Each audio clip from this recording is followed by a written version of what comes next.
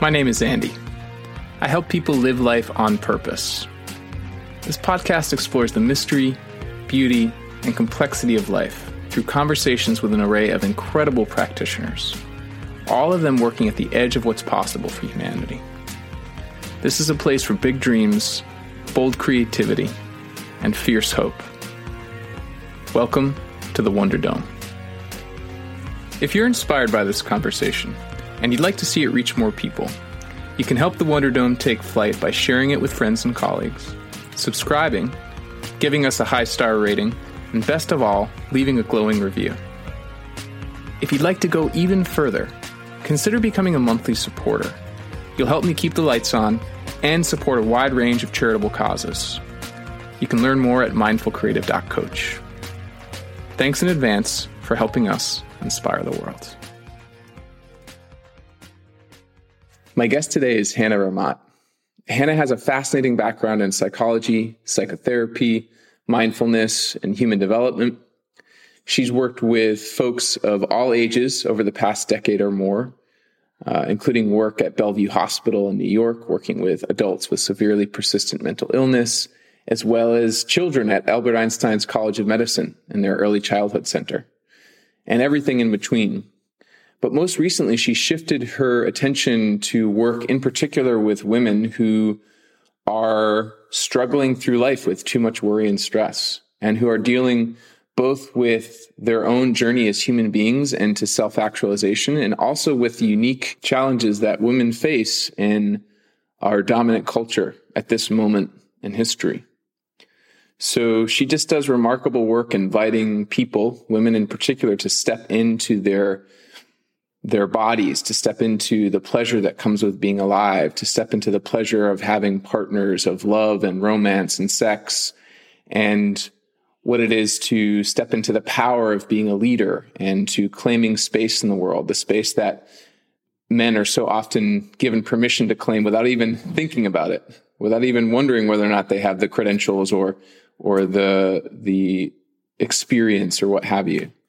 If you care at all about a world where women thrive and a world where all of us, men, women, and everyone in between has access to more of our innate feminine energy and the capacities and sensitivities that come with that, then this conversation is for you. So let's get settled in and hear what Hana has for us. Hi, Hana. Welcome. Hi, Andy. Great to be here with you. Yeah, thanks for having me. This is so fun. You're a guest, like several of my guests, who comes with a connection to a past guest. Those are always kind of my favorite because I interview someone and then they tell me someone else I've never heard of that I should interview. And to a T, they're always right. So I just trust my current guest to lead me to new guests.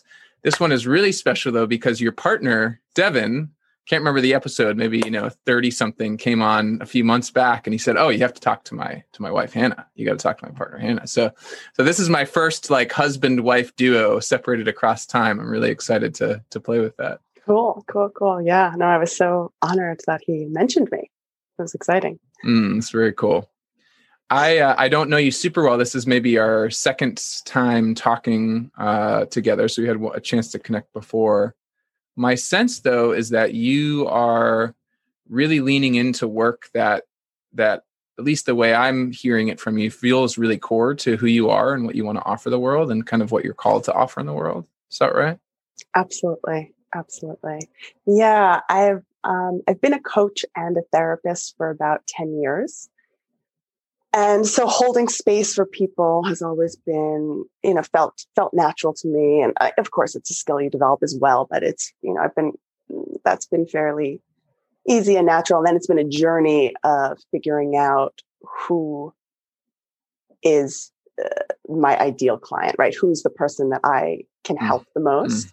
And now it's gotten to the point of who can I help? And that comes from what uniquely I have to offer, right? It's kind of what you're saying, like in my depths, in my core, where's the place that I want to hang out in and be? And yeah, so I feel like I've found it recently, which is really exciting. It's so cool. Yeah. Yeah. I love for those listening, they know that I interview a lot of coaches and And so maybe this is a bit sort of biased in the coaching field, but I love that we are the kind of people who care about asking the question, like, where do I want to hang out in the most? Where am I called to hang out in the most? And then inviting other people to come hang out with us is sort of like one way that I think about what we do, and invite them to kind of find if it's right for them to say, yeah, this is also where I want to hang out the most, right? To like be that invitation towards something deeper and more meaningful and more fun and all of it. And I think just showing living in the place of living our purposes, right? So like showing that through example, right? That as coaches, that we are called to do this work in whatever niche and whatever specific way you're doing it. And that being giving permission to others to find that in their lives. Oh yeah. Like just by sheer fact that you're doing it for yourself, that's an act of permission to others to sort of say, exactly. Hey, exactly. Yeah. Like I found it. And also work now becomes pleasure, right? I mean, there might be some still aspects of work that feel more worky to you, but overall, I mean, I know the way I feel in my work, and other people I know that are really deeply purpose aligned, is that work is like fucking awesome. Like I love what I do. And shining that out to people as well. Being like, you can find that too. Yeah. Oh, that's awesome. Yeah. Really well said. I feel that there are almost days when I'm like, I can't believe I get paid to do this. This is weird. That's weird. I totally get it. And then I'm like, like I have to keep the lights on and keep everyone fed and all the stuff we have to do. But like, so fun that we get to do it in a way that is purposeful and meaningful. Yeah. And I'm very proud to say that I've negated this limiting belief or this negative belief that I inherited from my father, whom I love very much, but this is, from his conditioning and his enculturation. But the expression of, work is work. Work is work. Work is not fun, And sometimes I'll even say it to be comforting. Or if I'm like, oh, I have to go do this work. And he said, well, work is work. So you just have to go do it. And, I have to suffer through it. And just the other day I said to him, I was like, I completely contradicted him. I tried to say, Dad, no, I don't believe that actually. My work is awesome. I absolutely love what I do. If I sound like I'm complaining, that's not what I meant at all. Boy, this is like, I want to make sure we don't go too far down a rabbit hole that maybe neither of us anticipated, but I'm just so relating to the sort of generational differences. And one thing I've been tuning into, my mom and I have been having these conversations about what work is and what sacrifice is. And, just like she made so many sacrifices for me and for her family and and as a result, there is a similar energy of like, you got to do what you got to do. Work is work, right? There's that energy. And it's just like, I totally honor that. And the gift that she gave me was to be able to maybe not have to make that same kind of sacrifice. Like there's it's almost like, I'm going to give you everything I can so that you can flourish. Oh, but don't do that. Come back over here. There's sort of this way in which we get inside the story we're in, and then we see our kids, so I can imagine you and I you have like 5 and 7-year-old, I have a 3. And so I'm sure like 20 years from now, we'll be going through the same thing with our kids. We'll be like, what do you mean you don't want to be a coach? And, what do you mean you want to do all this stuff, right? It's just so funny. I know. It's the funniest thing. Devin and I will often like talk and joke about how our older son is so money focused and money driven and wants to, live in a big house and have a butler. Like, I don't even know where he got this concept. He said he wants a butler to come over with a tray of cookies and feed him. and we like joke about how he's going to become this like soulless investment banker that's like only focused on money. And we're like, obviously both of us being coaches and valuing spirituality and depth. And we're like, that's like our biggest nightmare. Yeah. So yeah, I have to hold that too. It's like whatever he chooses, whatever path he chooses, my job is to be open and supportive of his choices. Right. And like I once heard a spiritual teacher say that the biggest investment, that having children is the biggest investment you'll ever make in your life. And really, to be a good parent, you can't expect any return. Oof. Wow. That's really landing with me. Yeah, there's there's sort of a way in which parenting becomes an invitation to sort of the ultimate spiritual journey of letting go. Absolutely. Yep. Yeah. Like these are just not little clones of us. They may have some vague resemblances, but actually they are their own unique expressions in the world. And wow. Yeah. I try to hold like just being a steward to them, just being like a caretaker to the soul that's passing on into their own journey. I feel like that connects back to what you're saying about permission. Like if at our best, we are permission to our children to come into the full expression of whoever they're like, we're just standing as permission for that. Yeah. I'm going to keep you safe. I'm going to make sure you don't die. I'm going to make sure you got food in your belly if I can. And all you need to do is just, you've got my permission to be you. Yeah. Yeah. That we say that a lot in our house. Our job is to keep you safe. It's not to keep you happy, or it's not to keep you entertained. Right. So like, even that is like, there's so much codependence I see in my clients, right? Everyone's like trying to take care of everyone else's emotional needs and tiptoe around and make sure they're content and happy all the time. My parents did that from a place of love, but it had negative consequences as well, right? We had to all be happy and okay in every moment, right? So what that doesn't allow anger, that doesn't allow sadness, so then those emotions, can be relegated to the shadow, which creates a whole other host of issues. Yeah. Not having permission to feel your feelings. So even that, we're just really conscious of like, you feel sad right now, you feel angry. That's, this is part of being human. Totally. And I sense there's something in that. And I want to make sure I don't want to sort of misrepresent your work. So I'm going to take a pass at speaking about how I understand it and then invite you to sort of correct and or deepen in whatever ways you feel called to. But I sense that's a core part of why you're doing what you're doing, which is, as I experience, like an invitation and permission to women to fully embody and take pleasure in being women and take pleasure in being alive and just sort of let go of whatever social taboos exist around, or expectations or double standards or all of the stuff that exists around that gender identity. Is that right? Yeah, I think that's very well said. Yeah, I think at the core of it and what I teach, the starting point of all of that is, and my purpose, as I've re-articulated it recently, is to give permission to women to love themselves and give permission to women to love themselves first, even, right? Because as women, we're so conditioned to take care of everyone's needs and everyone's needs before us, even, right? Our partners, our parents, our family, our children. And then we fall last and we are depleted at that point.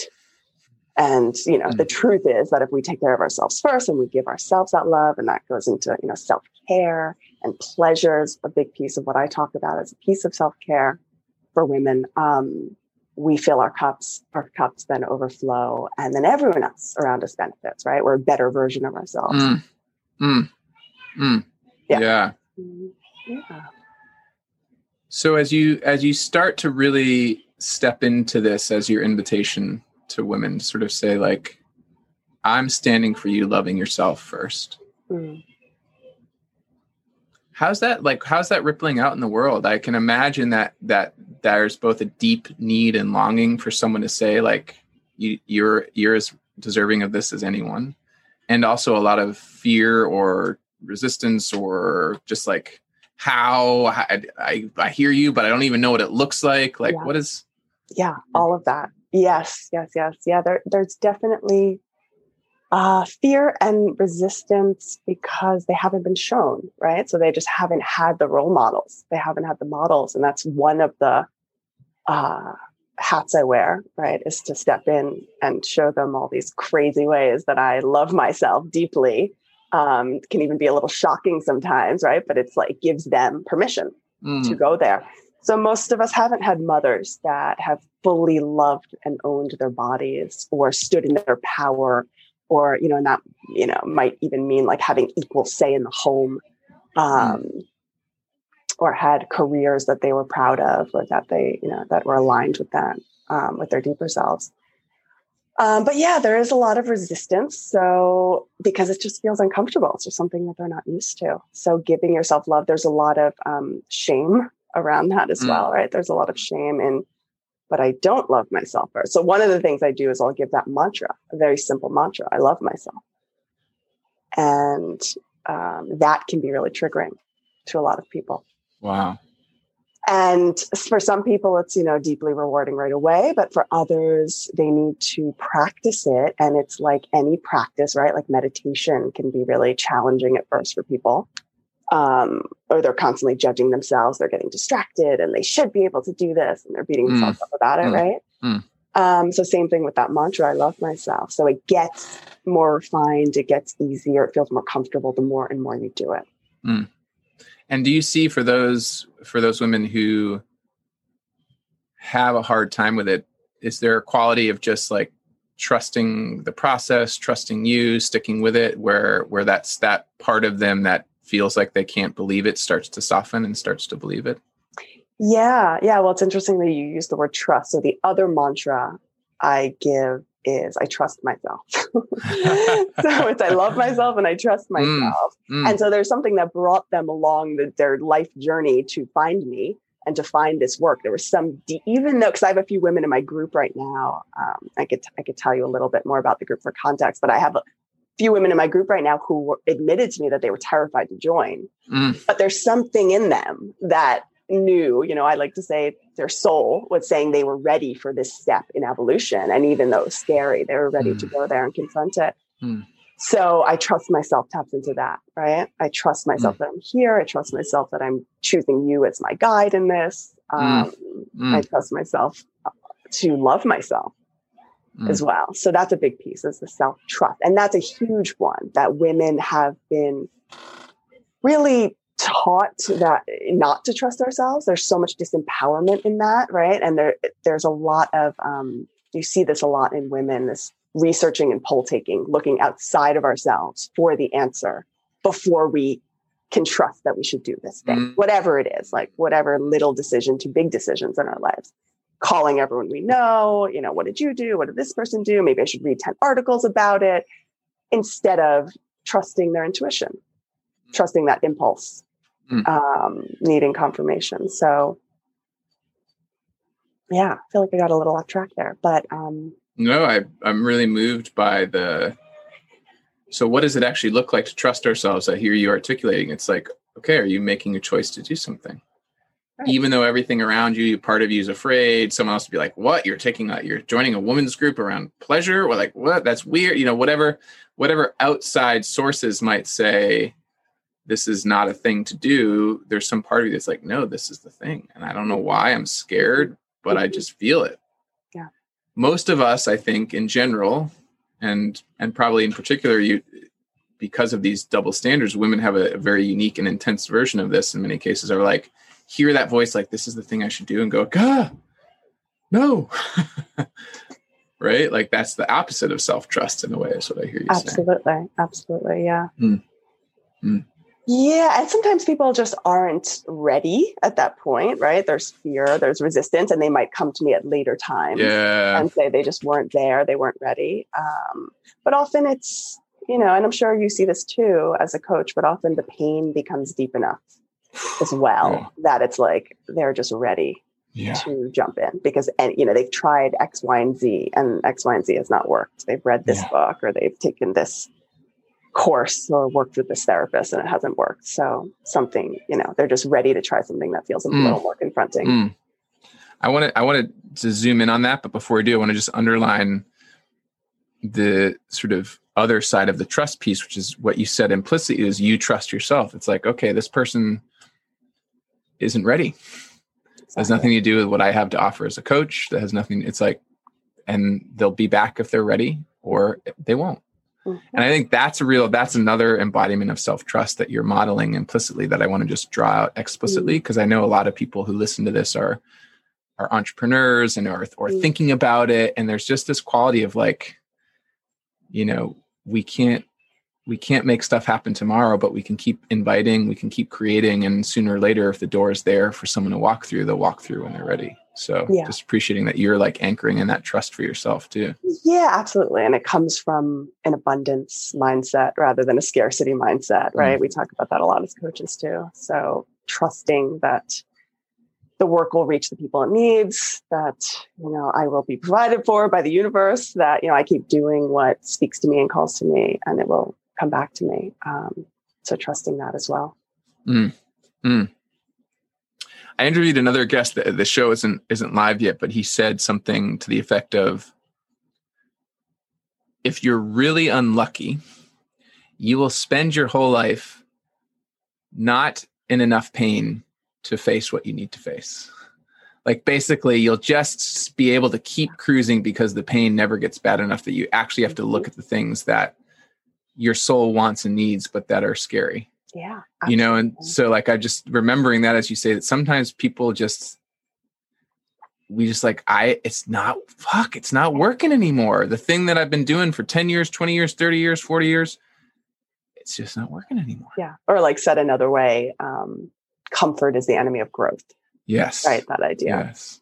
Yeah. And so that impulse towards comfort that we all have to varying degrees, which is so intense, I just appreciate it. It's like, oh, if you're unlucky, you'll never get uncomfortable enough to actually get a chance to do something like this. I know.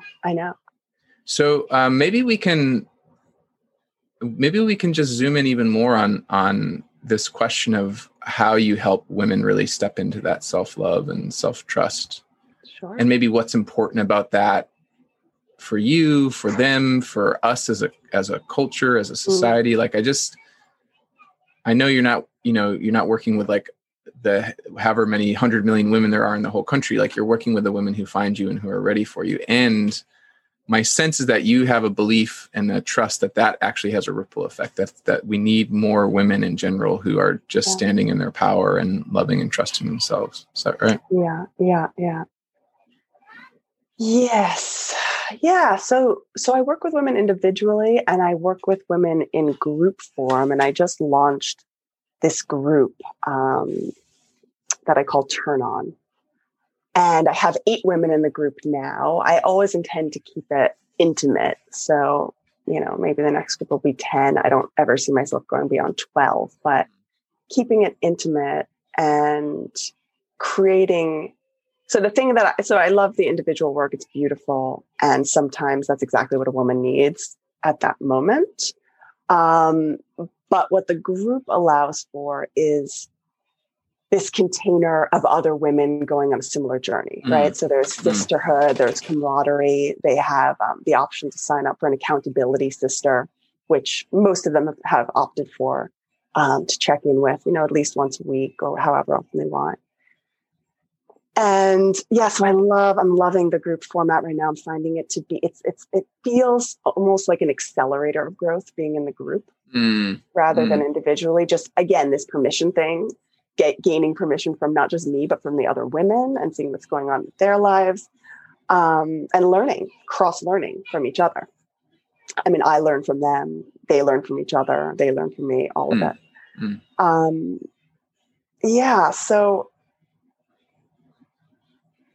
what I do in the group is I go through, it's a series of 12 modules, and I go through them in a specific order. And the way it's ordered is that the earlier modules are more about creating new habits, letting go of habits that don't serve anymore,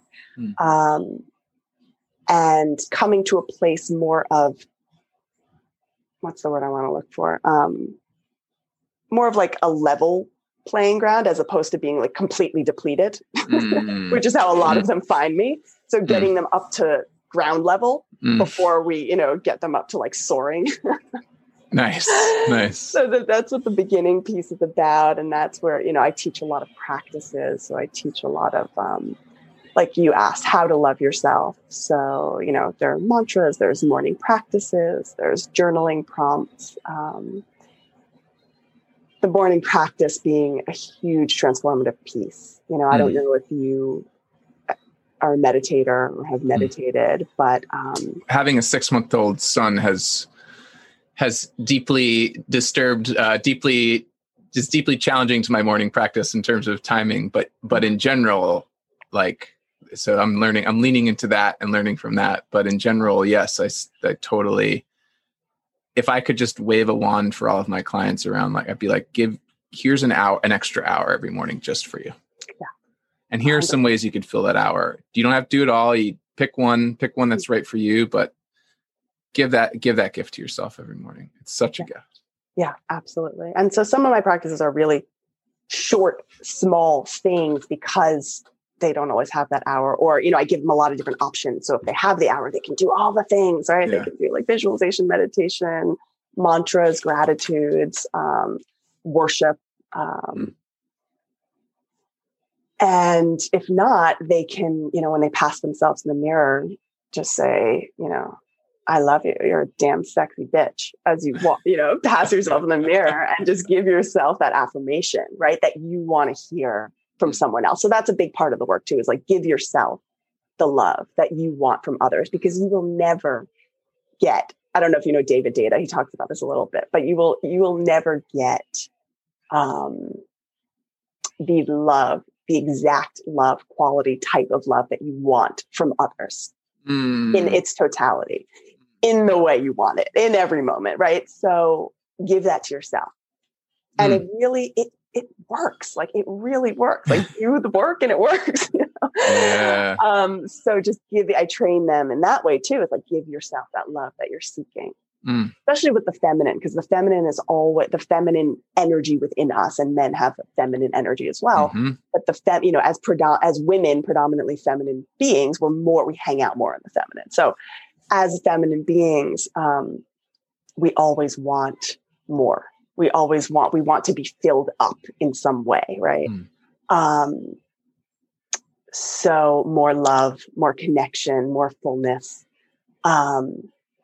So give yourself that, because it is this like endless hole, right? And then if we go into the kind of toxic feminine, it's like always, wanting it and demanding it from others. And then the neediness comes out, right? That's more of like the wounded feminine.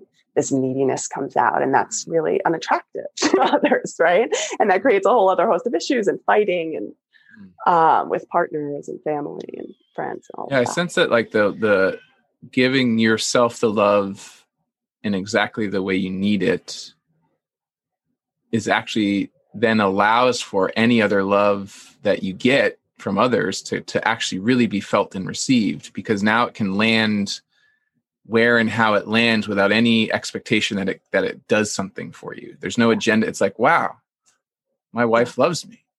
Yeah. My husband loves me. My partner loves me. Yeah. And it's just like extra. It's extra. Yeah. Because you're like, I love myself, whether or not they love me. I love myself. Yeah. That's cool. Exactly. Okay. Yeah. So, they're at ground level. Oh, go ahead. You're about to say. No, I was going to, so that's right. They're at ground level from some of these practices. Another, I do another whole module on turning off tech. It's called Turn Off to Turn On. So we could spend a whole session just talking about that, but just the addictions with tech and distracting ourselves so that we don't feel our feelings. That's another big piece of the work I talk about, is how do we authentically feel our emotions, that there's so much power, like latent power in the feminine, in feeling our feelings. And we're taught, especially as women and as men, just different emotions, I would say, but like men are taught they can't cry, they can't show weakness, right? They can't be vulnerable. And women are taught they can't feel anger. They're going to be a bitch, or they're going to be crazy, called crazy. And there's so much power in accessing our emotions. So part of the turn off to turn on is like, turn off all that distraction, all that bullshit, and then see what's really there. What are you avoiding? Right. As with any addiction, right? As with like alcohol or food or any addiction, we are distracting ourselves with that so that we don't feel the uncomfortable feelings. But in the uncomfortable feelings, releasing them is like, not only is it just like a relief in the moment to release it, but it's really empowering after you release it. There's just a sense of calm and peace and power that you didn't have before. So a lot of that comes from, again, like giving them permission, showing them how to do it. I teach this practice that I learned from Mama Gina, who's like the godmother of this feminine empowerment, embodiment practice, work. And she teaches this practice called swamping that I just led my women through. Was it last week? And what swamping is it's putting on music that matches your emotional state or that's used to elicit a certain emotion. So if you're feeling sad, you put on sad music. If you're feeling angry, you put on angry music. Or if you want to release those emotions, you put them on that music on, and then you dance and move to that music, and you give yourself permission to release those emotions in the moment and to like get ugly and dirty and messy and turn off the performative aspect that a lot of women do. And we're taught, right? You have to look beautiful, right? And this is training from when we're like infants. You're so pretty. You look so pretty. So much of our value comes in our physical appearance and how we look, present ourselves. So this is all about, relating to expressing ourselves in a different way, and the value being in just the pure expression of emotion and the creative expression. What comes up authentically and creatively in that moment for you. Sounds awesome. It's Why is awesome. It called swamping? It's a good question. That's a good question. I know that when she invented it, when she created it, she was feeling really depressed. And so she took a garbage bag and ripped holes in the arms and put it on her body. And the idea, and put on like this dark makeup. And the idea was to have her external world, mimic the internal, and that would help express it out of her. And then she put on the sad music. And so I don't remember. I don't know if it's like moving through the swamp of your emotions. I can't answer exactly why. It's a good question. It's really evocative. It also sounds like it could be like, the newest cutting edge TikTok dance or something like that. But it's, for me, it evokes this idea of like a swamp is stagnant. So it's almost like you are allowed, like you get in that stagnation and then you start to help it move and like flow and open. And I like it. That's a good guess. I like it. There's also just to underline, like there's a lot of emerging research that stress ultimately is the result of not allowing our emotional cycles to complete. Absolutely. So like the research is catching up to Mama Jeannie here. Like you gotta let it through you. Otherwise it just like accumulates. Absolutely. Yeah. And even, I've seen some stuff recently on it. I know Gabor Mate talks about this, about, repressed emotions leading to cancer. As well. So there's a response that happens when we have an emotion. And when we repress the emotion, don't let it complete the cycle, like what you're talking about, there's a cascade of hormonal releases that happens. Like there are things happening on the cellular level. It's not just like, oh, this feels like shit. There's a reason it feels like shit, is there's chemicals being released, right? It's like, what are the consequences of that?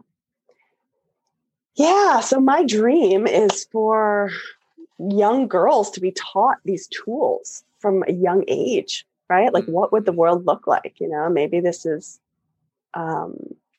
where it's headed in a way, because I know I'm not the only one doing this work. I'm learning from some very wise women, but that would be, the biggest gift and blessing. And if imagine this stuff could be taught in schools, right? Like we are catching up a bit to the social emotional learning, right? People talk about that now, but what does that mean? Okay. So we're in tune to emotions. We say, you can feel your anger and you can feel your sadness, and that's okay.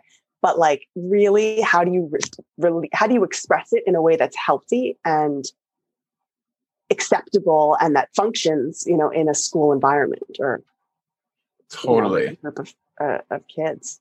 Yeah, it's like almost like it's sort of the non-emotional, the kind of cognitive parts of us that education has been built around have finally realized, like, oh, we do need to feel emotions. And so then all we can do with that from a cognitive place is go talk about it. You need to feel your emotions. It's okay to feel angry. Like, what do you mean feel angry? And that's why therapy fails in a lot of instances. I mean, I'm a therapist. I believe in therapy, and I'm not, and there are amazing therapists out there. So I'm not saying therapy is a crock, but there are sometimes, certain therapists will just, again, like what you're saying, talk about your emotions. Let's talk about them. Okay. And that's fine, because you do need to have that cognitive understanding and acceptance and permission to do that and to go there.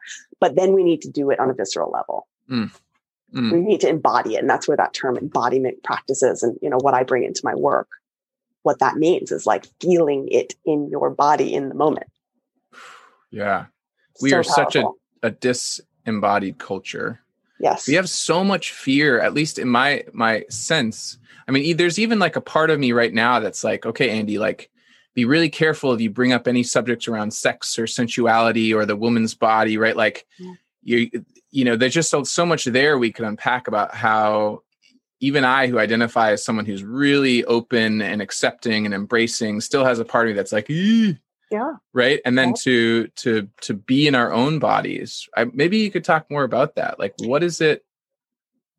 Well, What starts to happen when you help women start to really get connected to their bodies and the fullness of what that means? Sure. Well, I'm actually going to ask you a question first. Please. Yeah, please do. Because Devin and I were talking about this. I mentioned that I was going to be chatting with you today. And we were talking about the topic of how talking about sex can be uncomfortable, right? Because that's also another, as the modules progress, the last 3 are much more about sex and our relationships to sex and our body. And so he said, tell Andy I said to ask him this. He's like, because we often talk about this idea, and he's like, what would be more uncomfortable for him and for everyone is what he really meant. But what would be more uncomfortable for people is it to discuss your finances openly? Like, what do you earn? What is your debt? Do you have any student loans? What do you have in the bank for savings? Or to talk about your sex life. Wow. Openly. Oh, that's so good. What's more uncomfortable? That's so good. For me is finances, but I can also I can see both produce. I'm like, ooh, yeah, that's edgy. There's a deep cultural taboo around both of those. Yeah. And there's so much shame around sexuality. And it's just, to me, I know I shared this with you in our brief chat, months ago, but one of my visions, one of my dreams for the world is to be able for everyone to be able to speak about sex really open and really casually, like in the way that, maybe we speak about our health, with gravity and with, respect, not just like necessarily throwing it out there if you don't trust the person at all, right? You have to be discerning if you're with people that you trust. But even still, even with a group of friends that trust each other, are they really all, as adults, like talking about their sex lives vividly and their challenges and how they could learn from each other about what they're struggling with, or just share what they want to celebrate? Like, I just had like the most amazing orgasm in my life, or I just had like an internal orgasm. I've only had clitoral orgasms, or I just had anal sex and it was mind blowing. And I thought it was really going to be horrible and hurt, or it did really hurt. And, what do I do? And do you have any techniques for me? And whatever. But that's one of my dreams, is that people can speak very openly about sex. And that is something that we talk about in the group as well. I love it. I'm really glad. Thanks, Devin, for asking the question. I think anyone who's listening right now, there's just a wonderful opportunity to notice how Devin's question landed in you, what came up.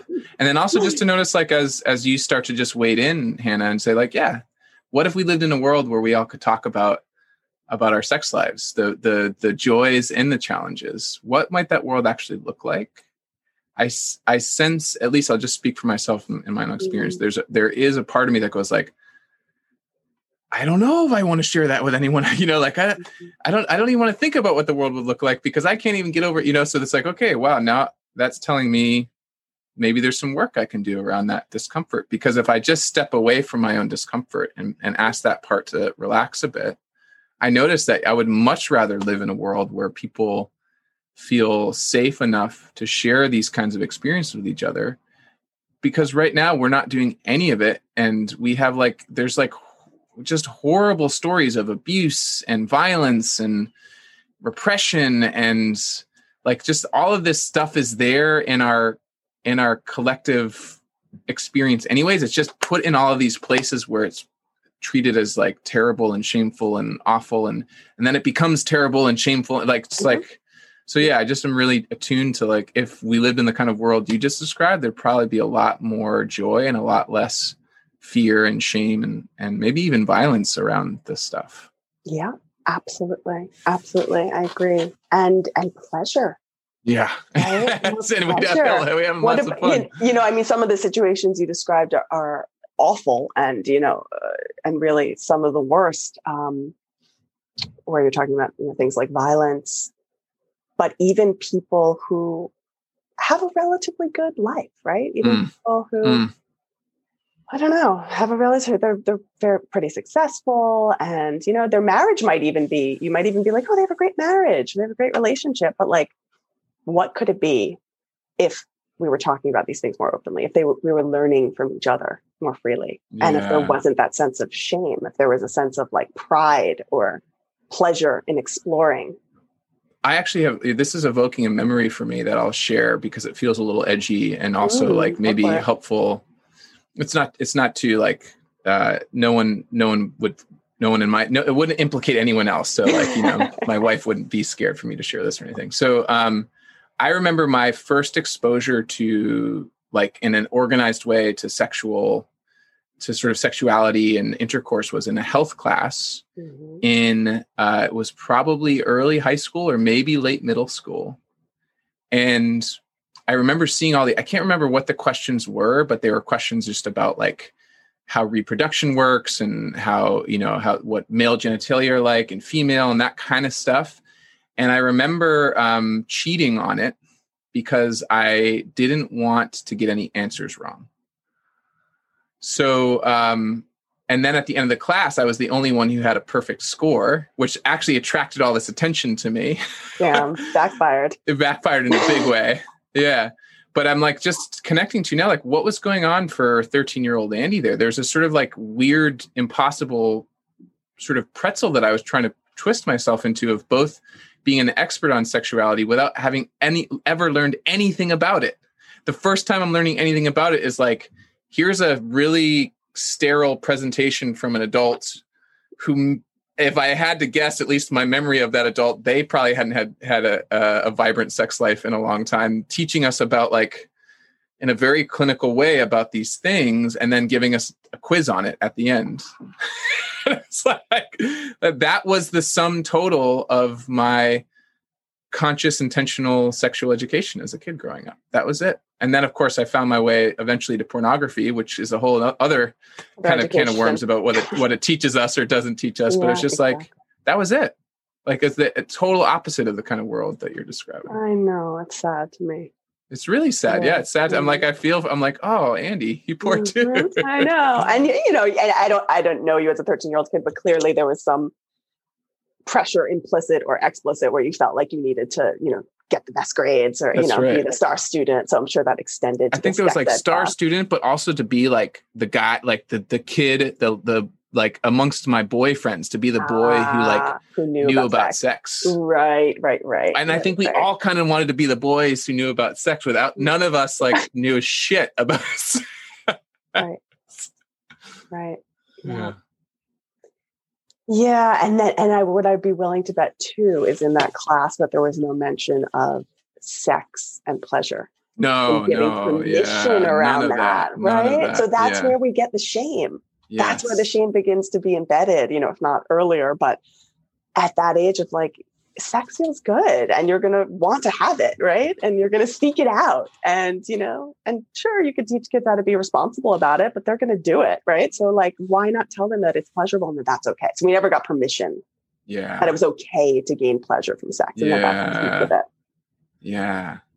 Yeah. I mean, this is deep. This is pretty deeply, we could trace the histories of these repressions back many centuries around the right. Like, so there's sort of a legacy burden that we're all carrying, but that women in particular carry that relates to like a woman's body and what she's allowed to do. Like, there's just so much there. It's just a lot. Like, it just feels like a lot to unpack. Yeah, but what's interesting is that it's so culturally like applied. So thousands of years ago, when the goddess was worshipped over God, right? There was a long period of time where the goddess was worshipped. And I actually just read this whole article recently about Purim. The Jewish holiday of Purim just happened over the last few days, and that what they actually think, that instead of Esther being the heroine of the story who saved the Jews, that the origin of Esther was actually Ishtar, and Ishtar was the goddess, the Sumerian goddess of fertility, fertility and sex, and that the cookie, the Hamantaschen, that Jews still eat today to honor this holiday is the shape in a triangle, and that they say it's a Hamantaschen because of Haman, who is the evil man in the story who tried to kill all of the Jews. But it doesn't really make sense why you would make a cookie to celebrate the villain of the story. So anyway, it was just tracing it back and saying that these were actually found molds. Archaeologists found molds that were made to make these kind of baked goods and cookies to honor the goddess Ishtar, and that it actually represented her vulva. Wow, that's so cool. Isn't that fascinating? Wow. So yeah, there was a period of time where the goddess was worshipped. My only point is that, we live in a patriarchal society today. It wasn't always. And now, now women's pleasure and power has been diminished, I think, in part because of that. So that's. Do you sense though? Is there maybe this is too big for our lifetimes? Because I mean, like even from Sumeria to Judaism, like there's centuries. I don't even know. I'm not a historian, but like a lot of time for these pendulums to swing. Are you sensing any of that swing backwards? Yes. Or at least are you hopeful or optimistic? Yes, I am sensing the swing backwards. It is still like, a very small portion of society. I mean, I am inundated with it, right? So the women leaders that I look to are immersed in this work and are teaching this work, and I'm reading about it all. So there's plenty of women that, authors and speakers and coaches that are championing feminism and women's empowerment and women's pleasure. But in the scheme of the world, I'd say it's a fraction, right? I mean, there's parts of the world where female genital mutilation is incredibly common, right? Yeah. That's the norm. So there's a lot. I'd say most people are not living in this place and don't have this access to this kind of work, and even to get to a place of just safety and security, like in Maslow's hierarchy, just having all the basic needs met is the goal. And that's, I think, the majority of the world. But in the world you and I live in the Western world, I would say I am noticing just among, peers and social media, and that there is a swing and an awakening. I think that women, that you might have seen this. I have a shirt that I was given a while ago. The future is female, right? You might have heard like coined terms like that about, and just the feminism movement in general, right? It's evolved. It's still very much present, if not gaining momentum, even during, in the past year during pandemic time. I feel like we are going through a shift and an awakening as a society now, and that it was expedited through the pandemic. So yeah, I am hopeful. Hopeful that it's growing. Awesome. Yeah. That's awesome. I love, by the way, I meant to comment like on just the wonderful, sort of humor of people unknowingly eating Ishtar's, the representation of Ishtar's vulva. Yeah. Like just how awesome that is. How hysterical that is. Too. And there's all these like really Orthodox men. Yeah. But I'm hopeful too. I mean, I sense that, and you just sort of just touched on this, but maybe in the bit of time we have left, we can kind of open it up a bit more. Sure. This idea of energy or identity separate and apart from, or not separate and apart, but just kind of like feminine energy is something that men can have access to, and masculine energy is something that women can have access to, and sort of a space where that fluidity doesn't feel like a dissolution. Because I sense that a lot of people who are kind of anchored in like tradition, and I think tradition is beautiful, they're afraid that if we have too much fluidity, tradition dissolves with it. And I just like sense that we can have a future state where men and women and people across these spectrums of gender and biology could step into the fullness of their power and access these wonderful energies when and how they needed them, rather than being sort of forced into these kind of contorted, constricted, constrained versions of who they are just because of how they look or where they were born. So I would love for that to be the world we live in. Yeah, absolutely. Yeah. And I think a lot of that, that evolution comes from education, right? Like so many things, we need to cognitively understand something before we can embody it. I shouldn't say we need to, but that it's helpful. And that's generally how it happens. It's like we are introduced to a concept, an idea, we get it in our mind, and then we're like, okay, now we need to bring it into the body and actualize it. So yeah, just this concept. And, I think there's a whole course I could run on just masculine and the feminine energies alone. I just led a few weeks ago my group, the Turn On group, through the module masculine, feminine. And I write worksheets for every group. So I wrote a ton on it. But I really need I think a 12 session program just on masculine and feminine energy, or, a 6 or 8 session program, at least. There's so much there. And so that education is so important of what is masculine and feminine, what is masculine energy, what is feminine, how much do I have in me? Because every person's unique, regardless of sexual orientation or gender identification. If I might identify as 70% feminine and 30% masculine, and it's about consciously transitioning between the two and being aware of what energy you're in what moment, and what situation calls for a specific type of energy. And then also bringing in awareness of when am I in my wounded feminine and when am I in my wounded masculine versus the sacred feminine, the sacred masculine. Is the wounded, is that, I heard you is that sort of an alternative way of talking what we sometimes refer to as toxic energy? It's actually it has roots in wounds. Is that kind of the idea there? Yes, exactly. It has roots in wounds. It has roots in, again, our negative conditioning and negative and limiting beliefs that we were taught. But it's also when we feel threatened in some way, the wounded can come out, right? So the wounded feminine might be being manipulating, or being really demanding, and so feeling threatened can bring that out, right? So feeling maybe feels they're not getting the love they need in that moment. So they're going to manipulate in some way to try to get it.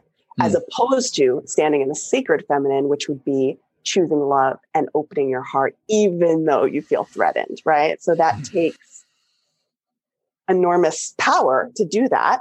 But it is available and accessible to everyone. So it's choosing love and choosing open-heartedness. And again, this idea of that I mentioned that David Data talks about of giving the love that you want to receive. So even in that moment where you feel threatened, how can I give the love? And of course you have to be safe. Your physical needs you have to feel physically safe and secure. I'm not talking about, opening your heart and giving love to someone who might hurt you or abuse you in some way. You have to use discernment there. Yeah. But there's I sense what you're saying is that often what we perceive as threat isn't a threat. And that if we can meet it instead of meeting it from our wounded defensive place, if we can meet it from our sacred open-hearted place, that just sort of can start to transmute the whole situation that we're in and change the relationship and change how things move. Absolutely. Yes. It can change the moment in a second, right? It can turn into this whole spiral of shame and blame and fighting, or it could lead to open-hearted connection, or in the best case scenario, maybe connected, beautiful sex in that moment. Maybe it leads to that. Maybe it leads to physical connection. Who knows where it goes? Amazing. Yeah. We only have a couple minutes left. We're coming up to our time boundary, but I want to give you the last word. A part of me wants to hear you talk a bit more about how you're walking this walk for yourself. And you've sort of already hinted at that, your morning practices and, but you're in relationship, you have 2 kids, you're both trying to run your businesses. You're just doing a lot as a person and as a woman. And so a part of me wants to hear you talk a bit more about how this is all alive for you.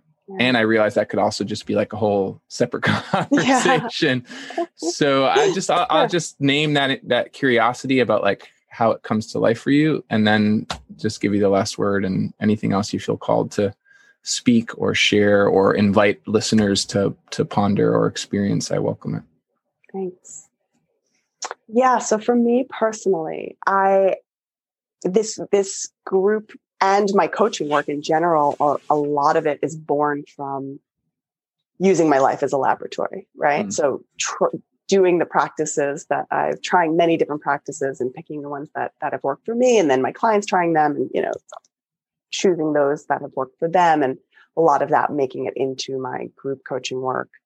So the ones that I, hold sacred are a daily practice. And what I'll say, because I have 2 young kids, and it was very hard when they were little. So I feel your pain about that. And sometimes it would be like a 5-minute meditation before bed.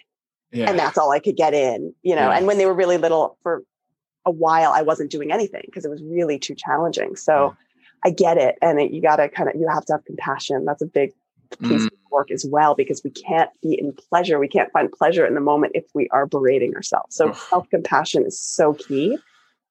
Loving yourself where you are. But at this point in my life, I do try to do a daily practice every day, even if I feel like I'm slammed and I can only do, 5 minutes of sitting, but I really try to do, getting up in the morning. In the best case, I have an hour, maybe it's, a half an hour if I don't have that much time, but I sit down and I do my whole morning practice. So that's meditation, that's saying gratitude, that's honoring the faces of a few different goddesses that I have selected and that are on my altar.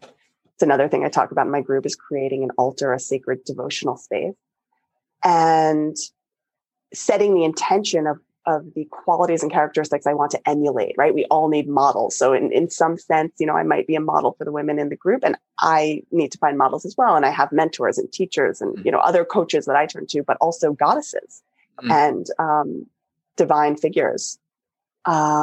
So setting an intention of the characteristics I want to embody that they represent. And so I do my morning practice, and then I also have a calendar up on my bathroom mirror, where I mark down my self-care. So I try to do at least one piece of self-care a day. So if, my morning practice is one thing, I try to do one more in addition to that. But if that's all I got the day, and I do my morning practice in the morning, that's enough to keep me not just at ground level, but above, feeling like I'm really filling my cup. So another, there's a ton of different types of self-care that I talk about, but like maybe it's taking a bath one day. Maybe it's, it's getting exercise, doing yoga, getting outside, hiking in nature, having a heart to heart with a friend, being in connection, being in community. So I do try to do at least one, generally 2 pieces of self-care a day. That keeps me. And you're sort of checking, you're like giving yourself a gold star on the calendar or something. I do. And I also write down, I also do mark down when my husband and I have sex, and if I've orgasmed, or if I've masturbated and I've orgasmed, because I consider masturbation a form of self-care as well. And the types of orgasms. So I track all of this, and it keeps me motivated, seeing it up there. Yeah. And that's the masculine in me. It's like the masculine part. It's like wanting to see the outcome, wanting to see the goal. Show me the data. Show me the data, Hana. Show me the data. Exactly. So my masculine needs that up there for motivation, to light my feminine. So cool. Yeah. Well, I hope that folks listening, especially the women listening in, are experiencing you as that model and sort of permission for and exemplar for a life where you don't have to cut yourself off from pleasure and joy and the fullness of experience. And I really when I think about the world that I want my kids to grow up in, especially my daughter, it's like, yeah, I want her to grow up in a world where she can live a life that's right for her without the sort of fear and self-berating and all the stuff that you've just unpacked so beautifully today. So thank you, Hana. That's my wish for your daughter too. And for our sons as well, right? Yes. To grow up in that world and to support their own pleasure and also their feminine, right? And also the women in their lives. Yeah. Hold that space for them. There's a whole, there's just a whole other yin to this yang to this yin or inverse side of this coin of there's the way in which as men, we're also cut off from so much of this in different ways and in different times and in different contexts. But yeah, we should just all, if we are all accessing even 10% more. Absolutely. Well, I'll leave you with one thought that I share with my men and male and female clients, but I find to be very poignant for men is to create an appointment to grieve, especially for men, because they weren't given permission to feel sad and to cry in the same way as women generally were. So create an appointment to grieve. And there might be some specific event that happened that you feel like you haven't fully processed, or it might just be a lifetime of repressing your sadness that needs to emerge in order to free up that latent energy. That the emotion, keeping a lid on things actually takes energy. It takes effort to hold it down, even though it's unconscious. And that when we express the emotion, when we release it, there is so much energy freed up and power in that. So create an appointment to grieve, some time in your schedule, maybe you have a little ritual around it. Maybe you put on some sad music, maybe you light a candle, or you bring some materials or some journaling and you just write. And you give yourself permission to feel. Here's to permission to feel. Yeah, and all that it unlocks when we get there. Thank you. So good. Thank you, Hana. You're welcome. Thank you so much for having me, Andy. It's a pleasure. Yeah, if people want to find you out on the interwebs, where should they go? Yeah, you can find me on my website, hanaramat.com. It's HANARAMAT.com. And you can check out if you want to reach out for curious about individual coaching work, or there's a whole tab on my group coaching work, turn on. You can check that out there. Interesting. Well, this has been a real pleasure. Thanks everyone for listening in. Thanks for tuning in to the Wonder Dome. This podcast was produced by me, Andy Cahill, with support from Kelly Surqua, and audio editing services from John Nolan at Middle Mountain Studios. The theme song was written and performed by Todd Marston. You can find the Wonder Dome wherever pods are casted. If you dig what we're doing here, please share widely, subscribe, and give us some love in the review boards. And if you feel called to support this humble offering to the world, while also making an even greater impact in the lives of others, consider becoming a monthly supporter. Not only will you help me keep the lights on and keep this show going for as long as I'm able, but 30% of all member contributions go directly in support of causes like the Black Lives Matter movement, the United Nations Refugee Agency, and the National Resources Defense Council. You can find out more at my website, mindfulcreative.coach, where you can also sign up for my newsletter, learn about my transformational coaching work, and get plugged into exclusive offers and community happenings. In the meantime, I'm wishing you a life of purpose, power, and presence. We need you now, more than ever.